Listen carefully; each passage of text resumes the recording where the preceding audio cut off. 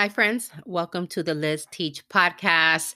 I am so glad that you have joined me. Well, today was a day.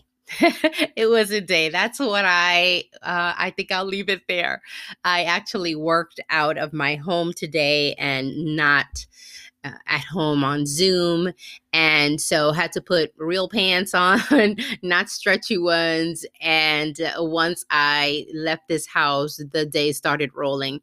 It actually was a good day. It's different. Really, the pandemic has turned all our lives.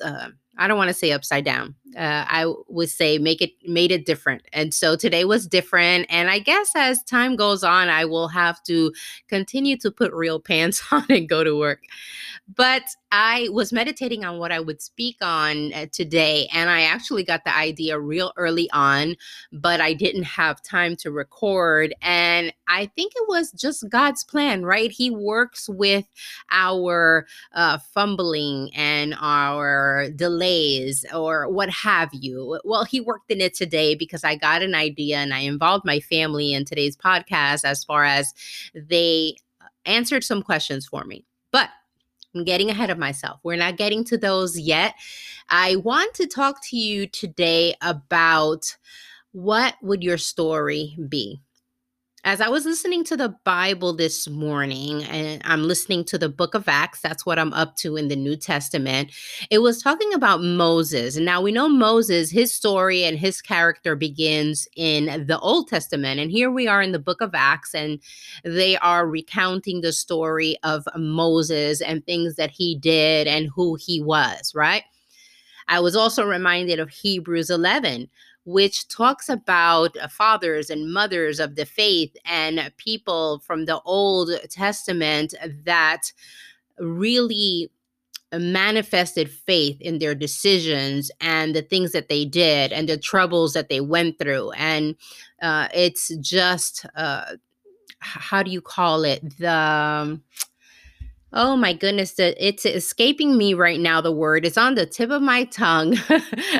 Baseball players have it, football players have it. The Hall of Fame, yeah, it's the Hall of Fame for faith, people. Liz, get your thoughts together before you turn on the microphone. Jeez Louise. Thank you, friends, for listening anyway. Anyway, so yes. So it's the Hall of Fame for faith, faith-driven people and characters in the Bible. And it's really beautiful. And so as I was seeing this, the retelling of the story of Moses, and you see these people of faith, I started to think, what would be my story? What would, if somebody was including Liz in Hebrews 11 or anywhere in the Bible or any book whatsoever, what would be told of me? And we know there's different perspectives as we read the Bible, and especially in the Gospels, we see that there's different perspectives. It doesn't mean that one story is not true or the other. It's just you could put four people in a room, and according to their background, maybe what they're going through, what they're focusing on, they will bring something new to the story. Of course, you have people, especially me, that I work in the court system, that their story is just unbelievable. But when there is truth, and the Bible is truth, has been proven to be true, there's different perspectives. And so in my life as well, there's different perspectives as people look at me. And I just hope that the perspective is one of hope and edification. And whether it's as a daughter that I have honored, as a mother that I have been there, and that my grandson or future grandchildren, that I have impacted their life in a good way. And I think that's, anybody that knows me knows that this is important to me, that each day I live with purpose, and each day I live in a way that will please my Heavenly Father and that would help others or edify others. I don't always get it right, guys. I really don't. But I see that the Holy Spirit has helped me. And so what would be on the pages of that book? And it's something that I believe we should examine, especially when it comes to faith. If you are a Christian, what does your faith say to others? I grew up in a religious atmosphere, and when I came to the Lord, there were so many questions I had because there were many people around me, not necessarily only in my home, but in the churches I went to. And I wouldn't necessarily put them in the Hall of Fame of people of faith. They may have said something, but their life said something else. And I am not judging, because now, having received so much freedom in my life, I understand that there was a lack of freedom in religion. There was a lack of freedom in what they received. There wasn't a safe place to really let your guard down and just kind of be renewed and restored. And it's kind of sad. And I am so appreciative of God that I've been able to be on a journey where I can receive freedom, and that when people see me, I pray that because of freedom and because of what the Holy Spirit has done in my life, that they can see Christ. And trust me, when I tell you that the Holy Spirit will take me to task on this because of my heart and because of me saying, God, please don't let me mess anybody up. Now, through therapy, I've also learned that I can't be hyper vigilant or super vigilant and overthinking everything I do because of my background, because of religion, because of criticism that I've received in the past. So I have to find that balance. And so the Holy Spirit and God's word and therapy has helped me find that balance, honestly, that I need to give myself grace. It's easy for me to give others grace, but every once in a while, I'm a little too hard on myself. But I've gotten better and really understood God's grace for my life, and that His Holy Spirit can do much more than what I am trying to strive for. And so I'm going to share some questions with you that I shared with my family. And as I ask them, maybe you want to write them down, and when possible, ask your children or your adult children, if you feel brave enough, because it's kind of a vulnerable moment when you ask somebody, hey, what would you title my book? What would be in the pages of my book? When I'm no longer gone, what have I left you with? And, could I possibly find myself in that Hall of Fame of the mothers and fathers of faith?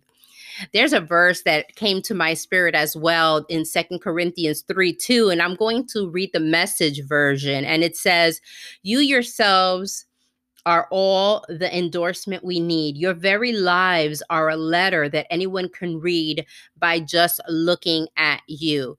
And the Apostle Paul was saying that we don't have to say who we are and how good our teachings are, but people look at you and see the fruit of your life and know that something has happened, something has changed your life. And for me as a Christian, that's extremely important for me, that the fruit of God is in my life. It's in the things I do, the things I say, how I approach situations. It's important that the Holy Spirit guide me so that someone will actually want to read the book of my life. And I don't mean in the actual sense, but in the spiritual sense. So when people flip through the pages of your life, are they taken aback? Or do they find comfort? Do they find a lesson? Even if you've gone through something horrific, do they find a lesson there that would help them? I remember when my father was, I didn't know this, but it was close to the time of his death. I remember he was just so sad all the time. He was no longer a pastor. He didn't feel useful. He couldn't preach or teach. And his identity had been for so long as a pastor that it was hard for him to get past that. And another reason why our identity has to be completely in Christ. And we need to understand that we have seasons in our life and we're not always going to be one thing. And, but he didn't have anybody to lean on.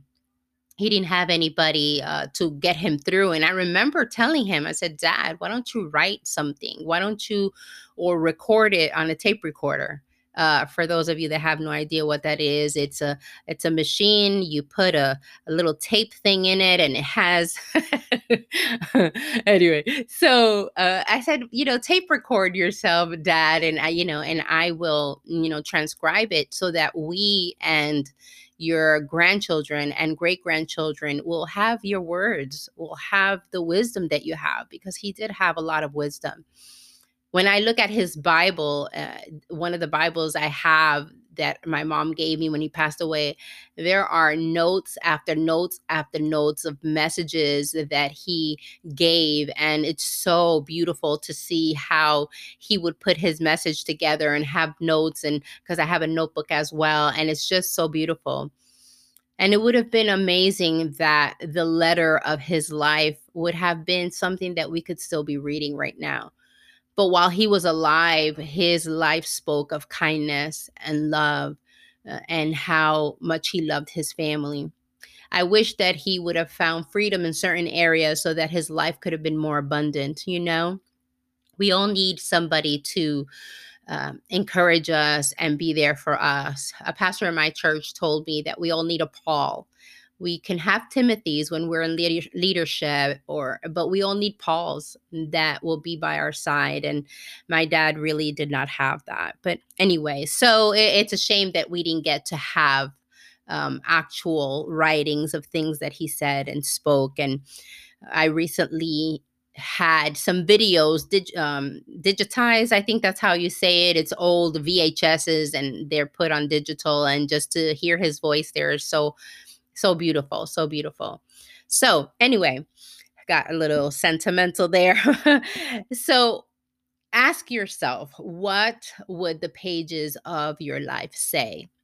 If you're a Christian, would your life read as a love story towards God? Would your life read as a love story towards your family or towards others? There's a really great song that I love by Maverick City Music, and it's called The Story I Tell. And it's all about what we would say about God and the victories that he's won. And I would love to think that if my family were to write about me when I was gone, that they would see victory, that they would see faith, that they would see fun and love and things like that. So here we go. Let's get to these questions. Let's get. So I asked my family, if a book was written about my life, what would be the title? Let me get the questions over here. What would be the title? Who would be most talked about in that book, like the top 3 people or situations? What would be the title of some of those chapters in there? Who would play me in a movie? I just threw that in there to see what they would say. What would be a phrase or quote of something that I say often? What would be an advice that for sure would be in there because I say it often? And for them to finish this sentence, which is, when I go with Jesus, remember me by. So I had one of my nieces, she's moving, so she didn't have time. And she said the main thing would be WWJD. No, I know my friends that immediately you're thinking, what would Jesus do? No, she said, what would Jay do? Because the obsession is real, guys. It's real. So I asked Jay, and Jay was watching a show at the time, and I paused it. And so his answers were very well, besides him being a boy, they're very to the point and maybe don't make much sense, but here we go. It's kind of funny. So the title of the book would be About Her Life. Yeah, that's about as creative as he got. Then he said, what would I talk about there? And he said about my father and my husband dying, about curiosity. I think that's a nicer way than saying nosy, and love, which is good that he has that as one of my chapters. Then what are some of the titles for chapters? And once again, he mentioned about my husband. He said, Sad Moments Part 1, when my husband died. Sad Moments Part 2, when my dad died. Or maybe he said vice versa. And he said, that's all I got. And so you would think that I am in grief all the time, but no, we've just kept my husband's memory and my father's memory alive. And I guess because recently we've been seeing those videos, he's now understanding the impact that had on our lives and our family. So, okay, who would play me in a movie? He said Jennifer Aniston. Then he fixed it and said that would never happen. But yeah, Jennifer Aniston. Sweet boy. All right. What would be the phrase or quote I would say? He said, I love you. That's awesome. What would be the advice? He said, follow God. And then to finish the sentence, it says, when I go with Jesus, remember me by heart and mind. There you go, folks. That was Jay's. Then one of my daughters has said that the title would be The Best Is Yet to Come. And she said, basically saying it as you've gone through so much and stuck through it and with God because he told you the best is yet to come. And then, of course, she said that the book would be about her and her sister and Jay and about me and Junior, their dad. And she only has one chapter, Made New. That was the title. And it's talking about my salvation story. She said, this is Rebecca, by the way.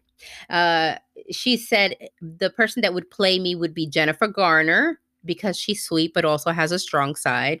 I was trying to think of that movie where she's kind of a superhero and she's always kicking everybody's butt, but I can't remember. Anyway, she couldn't think of a phrase, which I'm shocked because I'm sure I repeat things to her over and over. The advice is probably something about thinking about other people before you do something and how it will affect them. And also, don't expect others to do something just because you do it. Trying to teach my girls still and my grandson to be careful with our expectations of others, you know? And then what would she remember me by is how much I loved God and how much I loved talking to other people about him. So that was Rebecca. That's pretty cool, right? Then my Raquel, I have to be honest, is my favorite one. Sorry, Rebecca. She says the title would be "It Gets Better, I Promise." And then, of course, what I would talk most about, and the subjects would be Jay, my daughters, and my experiences. Then she said, who would play me in a movie would be Sandra Bullock or Jennifer Lawrence. The chapters would be, this is great. So she has 3 chapters. One would be, no one listens to me. Jesus help me. And maybe that's why I started a podcast, friends, because nobody else would listen to me.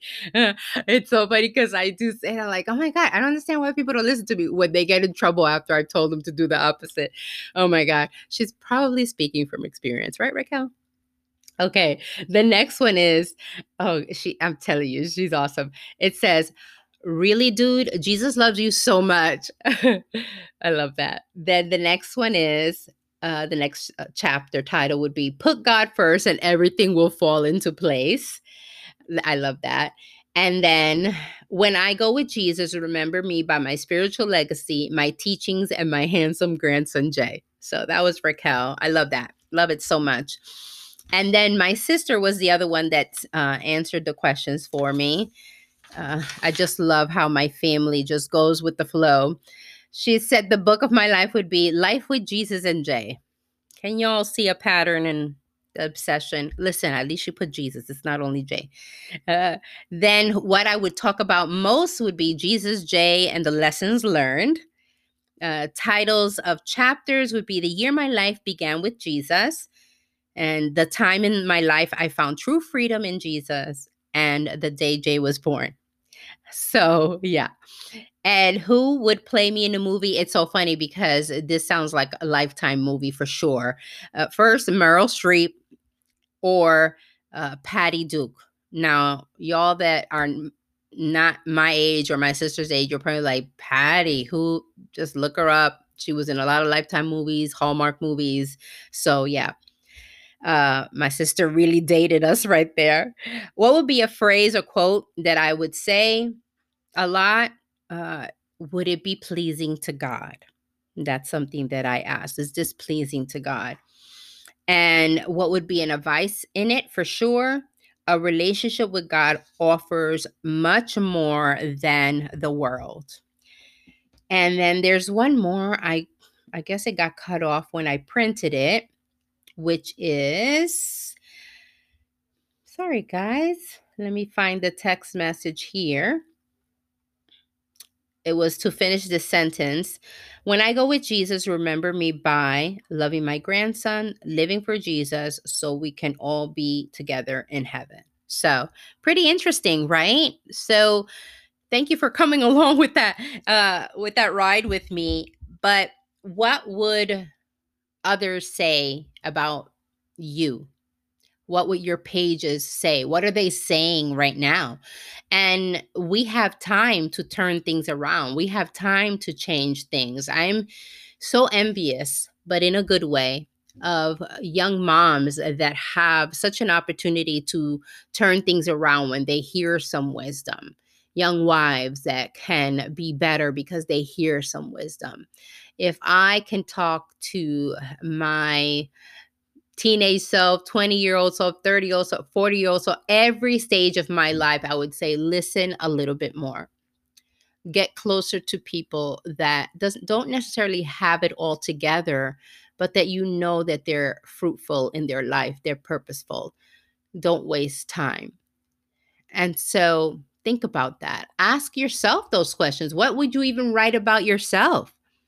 What would your husband write? Your children?